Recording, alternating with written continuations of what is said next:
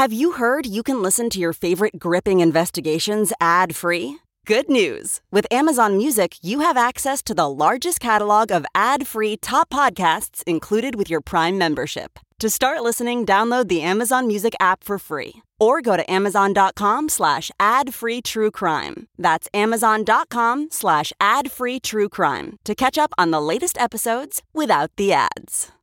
I think it's safe to say that everyone has been mad at their parents a time or two. Or you have a kid that is currently mad at you now. It doesn't matter how old you are. Even as an adult, I've fought with my dad a time or two. When I was a teenager, I remember once my dad and I got in this just huge, heated fight because he thought I'd been caught speeding by one of those cameras. And come to find out, he'd been the one behind the wheel. I'd been asleep. But I mean, it happens, frustrations boil over, disappointment enrages, whatever the case may be. But was this the case in which a teenager shot her mother point blank in the face? We are still waiting for the answers. WQAD Podcast Network. The crimes that made your skin crawl. The missing faces you just couldn't get out of your head. The questions that never got answered. Missing and Murdered in the Midwest dives deep into these unforgettable cases, solved and unsolved. This content is not for the faint of heart. And now, here's your host, Toria Wilson.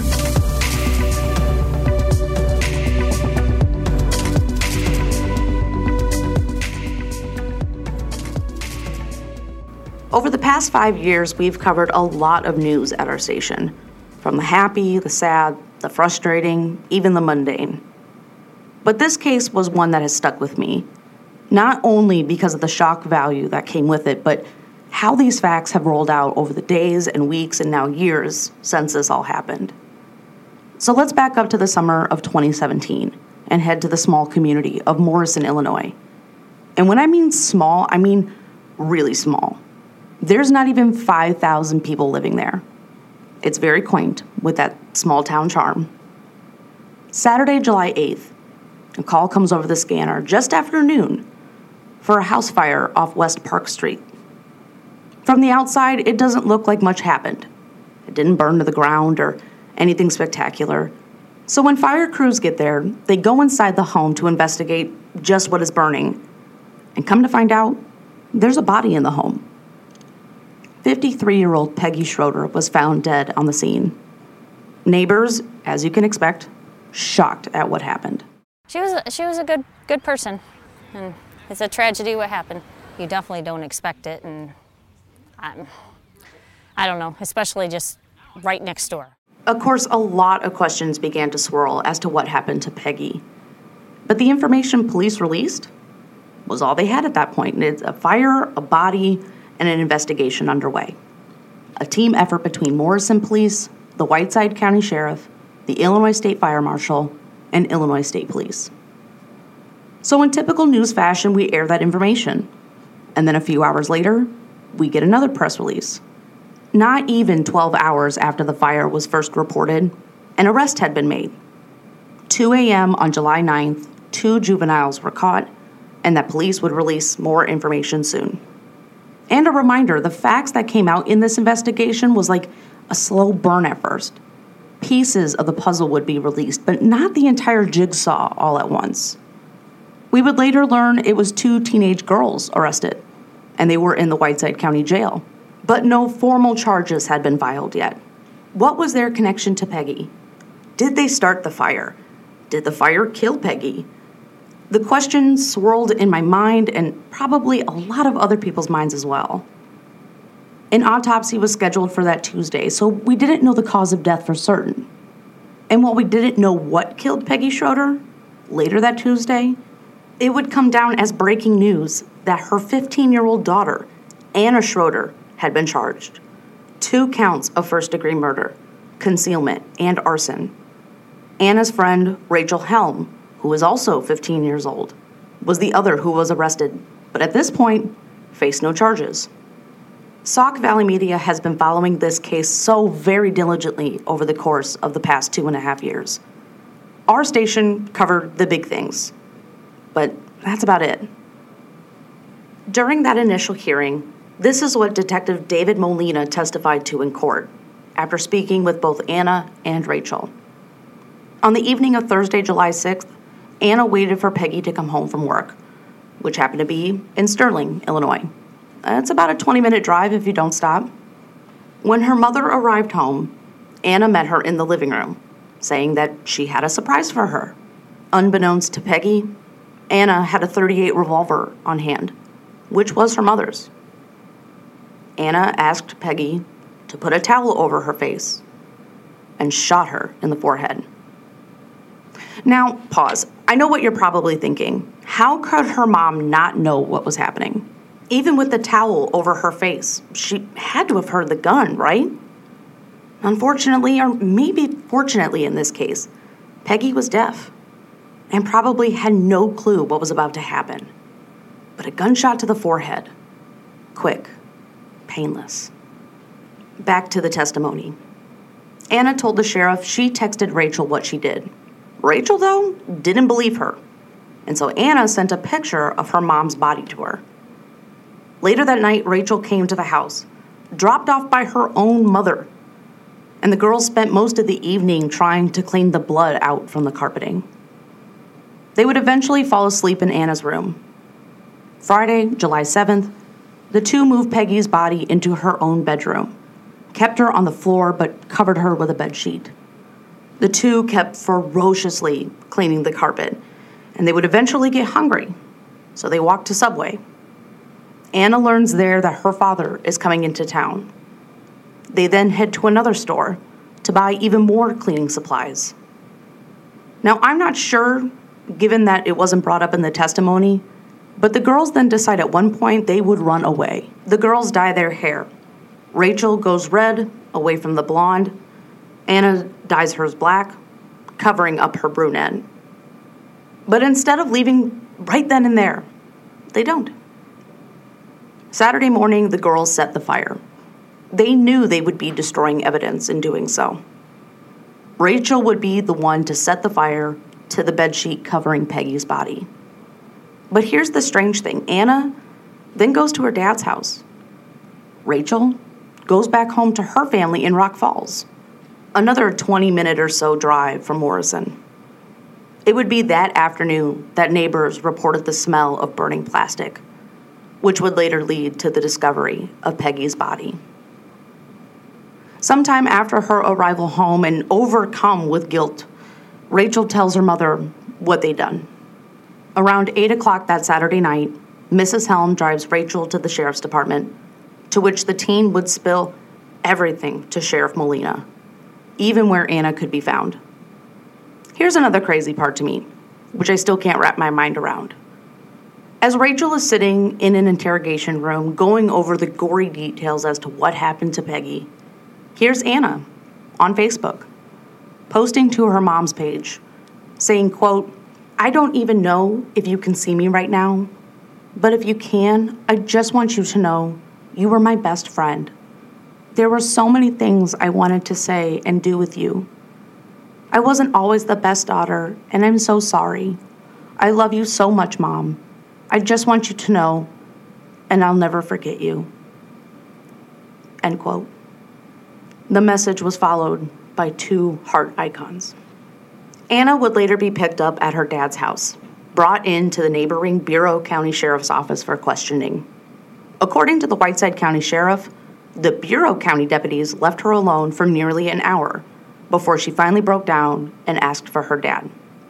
She too would also confess to the crime, even admitting to researching children who murdered their parents. Both 15-year-old girls would be placed into custody at the Mary Davis Juvenile Detention Center in Galesburg, Illinois. It breaks my heart to just even talk about it because I can't imagine life without my mom, and now she's gone, and it's because of my own blood and flesh. That's Kayleen Schroeder, the 18-year-old sister to Anna and daughter to Peggy. News 8 would speak to her the same day all this information came out to the public, that Anna was responsible for her mother's death. Peggy had legally adopted both Kayleen and Anna, and Kayleen says, while the two had a rocky relationship, she never thought this could happen. I can't believe she would do something like this. I mean, she's never been known to be violent or to just burst into moods like this. I don't know what was going through her mind, and she just threw away her life and my mom's. On July 22nd, 2017, Peggy's ashes were buried at a cemetery in Savannah, Illinois. A little more than 2 weeks after Peggy was buried, Rachel Helm would face a judge. On August 8th of that year, the 15-year-old was formally charged with arson and concealment of a homicidal death. So after this hearing, the question had to be asked: would Rachel and Anna stay in juvenile court, or would they be bumped to adult court? They are 15 years old after all at this time, but they've committed a serious crime, one that led to the death of another human being. Anna's mother, in fact. And they even confessed they knew what they were doing. Are those people who say, do an adult crime and you must do the adult time, prepared to say that a 14-year-old can join the military? A 12-year-old can be bound by a contract? That's Anna's defense attorney, Jim Murties. He spoke with News 8 back in November of 2017, right around the time that Anna was facing her hearing to determine if she would be tried as an adult. It would later be pushed back, as Murties asked for a psychiatric evaluation on Anna.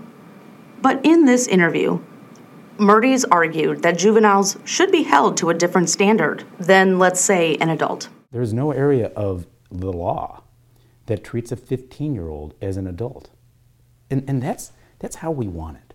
Our emotional reactions are understandable personally, but the law is not guided by emotion. It's not guided by outrage. It can't be. Sometimes the law saves us from ourselves.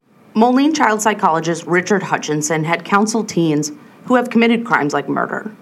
And he says juvenile cases, generally speaking, are sensitive because the frontal lobe of the human brain, which helps make reasonable decisions, doesn't fully develop until a person's mid-20s. Kids, should be held responsible for their behavior. It's not that they're not held responsible, but I think we need to take into consideration the child, their developmental age, their maturity. It's not that they can't plan ahead and they can't think, it's just they don't have the capabilities that most adults do.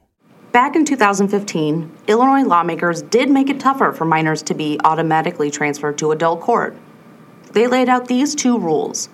A juvenile must be at least 16 years old and eligible only if they are charged with these three crimes: first-degree murder, aggravated criminal sexual assault, and aggravated battery with a firearm.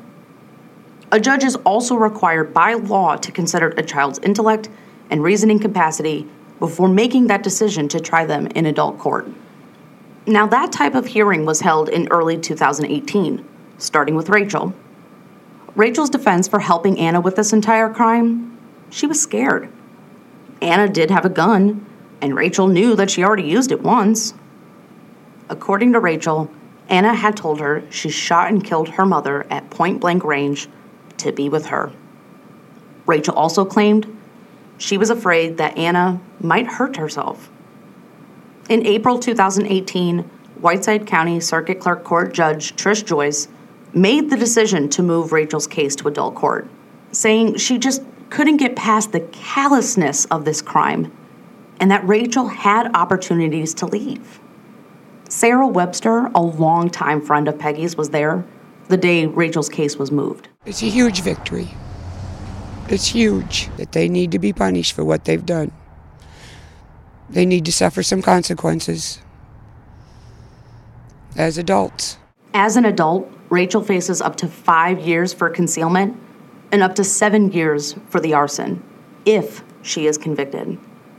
For Anna, she would find out in June that same year that she too would have her case moved to adult court. Now, according to Anna's testimony during this hearing, this was all Rachel's idea. She's the one that egged Anna on. The real motive in this case was that Peggy was going to end this romantic relationship the two girls had. During questioning on the stand, Sheriff Molina said that Rachel sent Anna texts on multiple occasions that expressed her desire for Anna to kill her mom, and that she perceived that Peggy did not approve of her. Also taking the stand during this hearing, the defense's forensic psychiatrist, Dr. Stephen Wine. Now, he stated, according to Sauk Valley Media, there was no indication that Peggy had done anything other than express concern about their relationship. But the girls took it to a whole new level. Schroeder's state of mind was such that she felt, quote, "If I can't be with Rachel, I can't continue to exist," Dr. Wine said. Not only was it intense peer pressure, according to Dr. Wine, she suffered from a myriad of mental health disorders, including depression, anxiety, attention problems, and self-mutilation. She was or had been on 10 different drugs and had seen 18 different mental health professionals, none of which appear to have spoken to one another, leaving Anna to not have a proper assessment. It was also stated that one of the drugs that Anna was on, Zoloft, had caused her to hallucinate as a child, but had been put back on the medication in April of 2017, with the dose being doubled in May, 2 months before the murder. Her defense team claims that because of this, she's not responsible for her actions. They claim she was forced to take these medications and was in an involuntary drug condition, who, in a sense, could not understand at that moment in time that she was doing something right or wrong. Since Anna is in adult court for her case, she faced the possibility of life in prison. Now, if her case would have stayed in the juvenile system, she could have been released after turning 21. Both teens pleaded not guilty in their cases. They are being tried separately. Since the move to adult court, both cases have been continued again and again and again, and I don't even know how many times, in all honesty. Everything in it has a story with Peggy. For Sister Charlene Wilkinson, waiting for justice, I can only imagine it being exhausting. News 8 spoke with her in 2018. My sister never would have seen this coming. She adored Anna. Oh, Anna loved her mom, and that's what I saw. But she's angry, and that's understandable, not only at her knees, but Rachel as well. She and the rest of the family have been waiting and wanting to know what's the true answer behind this heinous crime, and what will justice look like for Peggy 2.5 years after her murder. That both these girls are put away for a long time. They took my sister's life, and I think the justice system should take theirs. On New Year's Eve 2019, I was digging around for news, trying to find content for the next day of shows, when I decided to look up what the latest was on Anna's trial. It was originally set for January 16, 2020, and court records indicated that it had been stricken, essentially meaning canceled. I remember shaking my head in confusion and had to call and confirm it with the Whiteside County Circuit Clerk, because it didn't make sense. Days later, documents would be released by the county clerk, detailing what had happened. A judge essentially throwing out part of Anna's confession. So let's rewind. 11:40 p.m., July 2017. Anna is sitting at this small table in an interrogation room with officers from the Illinois State Police and Detective David Molina. None of them are in uniform. She's not handcuffed. This isn't some Law and Order episode. She would be asked if she wanted to drink or go to the bathroom, just casual conversation at this point. The officers would inform Anna that her dad was just outside and could join her if she wished. Now, before questioning began, she was Mirandized. If you don't know what it is, then you haven't seen a Law and Order episode. So according to these court documents, when she was asked if she wanted a lawyer, she responded, I don't know. When asked if she wanted to talk to officers, she stated she just wanted to go home. But nothing gave the indication that she was invoking her right to stay silent. So the questioning began. And after a half hour, Anna stated, quote, "I don't want to talk anymore," and asked for her dad. So one officer goes and gets her dad, but the other remains seated and continues to ask her questions. A short break would happen, and questioning would continue until about 1:30 that following morning. But following that break, The officers did not remind her of her Miranda rights or ask if she wanted to speak to or have an attorney present during this. So the judge in this case ruled that everything before Anna stated she didn't want to talk anymore could be used in a trial. Everything after, though, thrown out. So while this is time-stamped to have happened on December 16th, 2019, this ruling, we didn't get these documents until January 7th, weeks later. And then another stunning twist would happen, not even 24 hours after that. Do you still wish to enter a plea of guilty and give up those rights? For me personally, when I first saw this headline, I about damn near fell out of my chair. Jaw hit the floor. I didn't see it coming, even with the part of the confession being thrown out. And I'm not the only one. It is kind of a slap in the face towards police. That's Whiteside County Sheriff John Booker. This is the worst crime that could be committed. Yeah. Shooting your mother in the head. And we go from a lesser charge, a second-degree murder, instead of first-degree murder, which is the worst in homicide. Speaking with News 8, Sheriff Booker says he respectfully disagrees with the judge's ruling to throw out this case. And not only that, but the lesser charge of second-degree murder. Hundreds of hours were put into investigating this case by officers. Not only that, but he claims there was enough evidence to go with first-degree murder charges in the first place. You know, I don't know if there's anyone to blame, maybe our system.